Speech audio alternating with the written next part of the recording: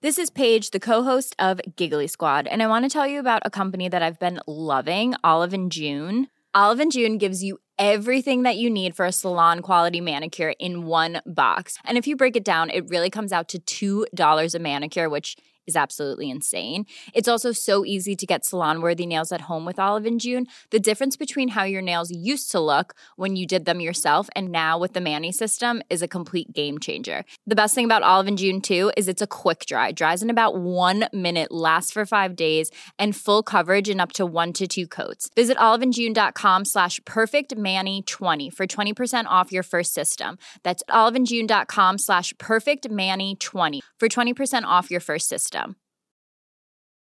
I'm Sandra, and I'm just the professional your small business was looking for. But you didn't hire me because you didn't use LinkedIn Jobs. LinkedIn has professionals you can't find anywhere else, including those who aren't actively looking for a new job, but might be open to the perfect role, like me.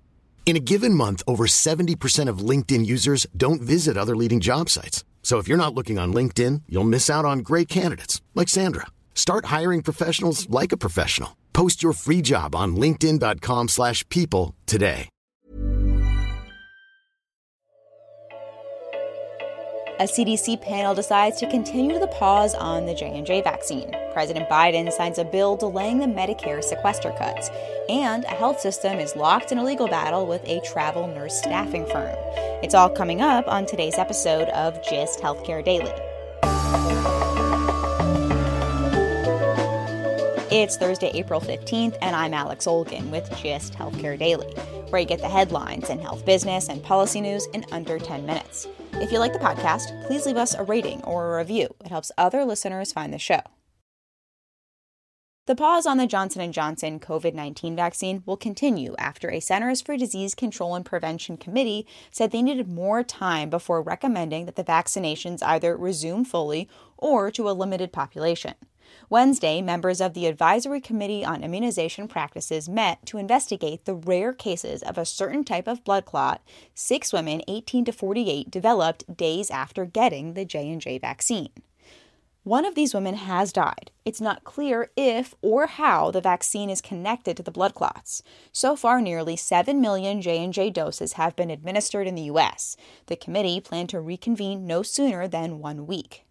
Federally run vaccination sites, pharmacies, and hospitals in all 50 states and Washington, D.C. have held off on giving the J&J injections since the pause was announced on Tuesday. And federal officials aren't expecting it to impact availability much because the majority of vaccines administered in the U.S. are still made by Pfizer and Moderna. Both defended their COVID vaccine safety in the wake of the J&J pause. The CDC and FDA have faced some blowback for the decision, as some critics say this could be an overreaction to an incredibly rare side effect. There are fears that it could increase vaccine hesitancy. But others, like Dr. Ashish Jha, dean of Brown University's School of Public Health, said on The View Wednesday, to me, it just builds confidence in the system, that the system's working. It's making sure that we're not missing anything important and really taking care of people. Meanwhile, in some parts of the country, COVID-19 cases and hospitalizations are increasing, like in Michigan, which is reporting hospitalizations at levels not seen since April 2020. Young, unvaccinated people are driving the surge in cases. The state has identified multiple clusters that have emerged from school sports, which is why Governor Gretchen Whitmer has been urging schools to pause sports, in-person classes, and is asking people to avoid eating indoors. The White House declined Whitmer's request to send extra vaccine doses to the state, saying it wouldn't make a difference for several weeks. Michigan is expanding access to the same monoclonal antibody treatment that former President Donald Trump received to try and reduce hospitalizations and deaths. Wednesday, President Biden signed a bill that would delay the 2% Medicare sequester cuts to healthcare providers. They were supposed to start April 1st, but the Centers for Medicare and Medicaid Services said it would hold claims, expecting that the bill to delay the cuts would be passed. There is now a looming larger cut of 4% in the fall if Congress doesn't take action to delay the pay-as-you-go or PAYGO cuts that trigger automatic reductions in spending because of deficits caused by the COVID relief bill. PAYGO cuts have never been triggered because Congress has always blocked them. On Capitol Hill, there's a lot of speculation about who President Biden's Food and Drug Administration commissioner will be.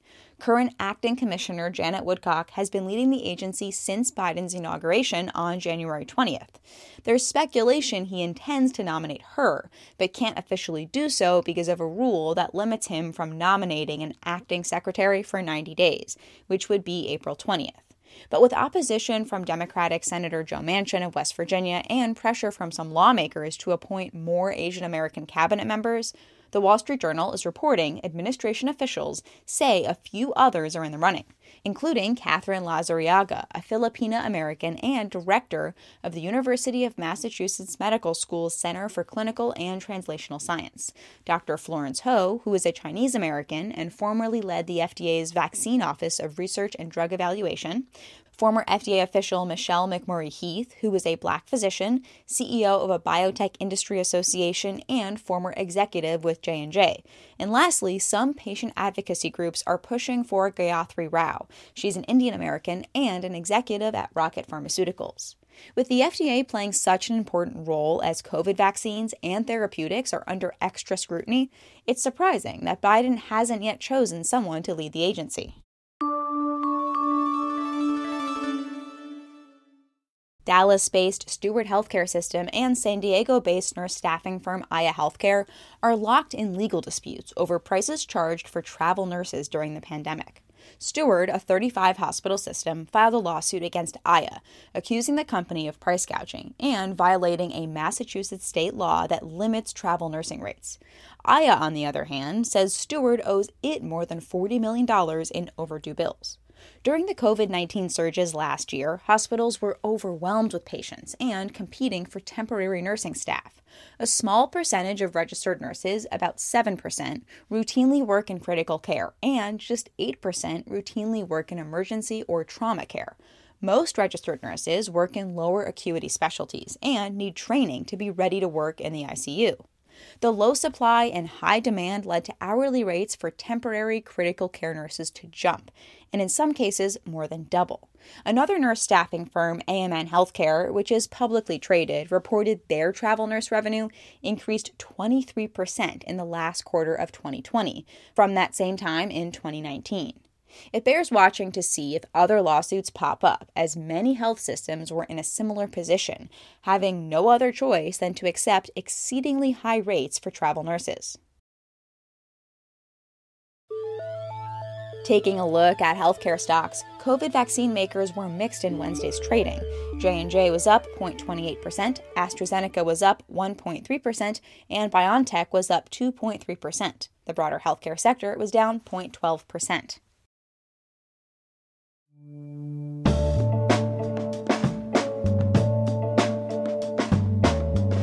Thanks for listening to GIST Healthcare Daily. I'm Alex Olgin.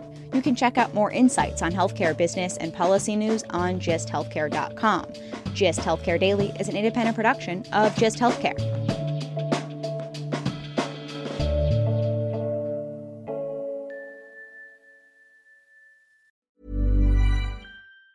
Hi, I'm Daniel, founder of Pretty Litter. Did you know cats tend to hide symptoms of sickness and pain? I learned this the hard way after losing my cat, Gingy. So I created Pretty Litter, a health monitoring litter that helps detect early signs of illness by changing colors, saving you money and potentially your cat's life. Pretty Litter is veterinarian developed, and it's the easiest way to keep tabs on your fur baby's health right at home. Go to prettylitter.com and use code ACAST for 20% off your first order and a free cat toy. Terms and conditions apply. See site for details.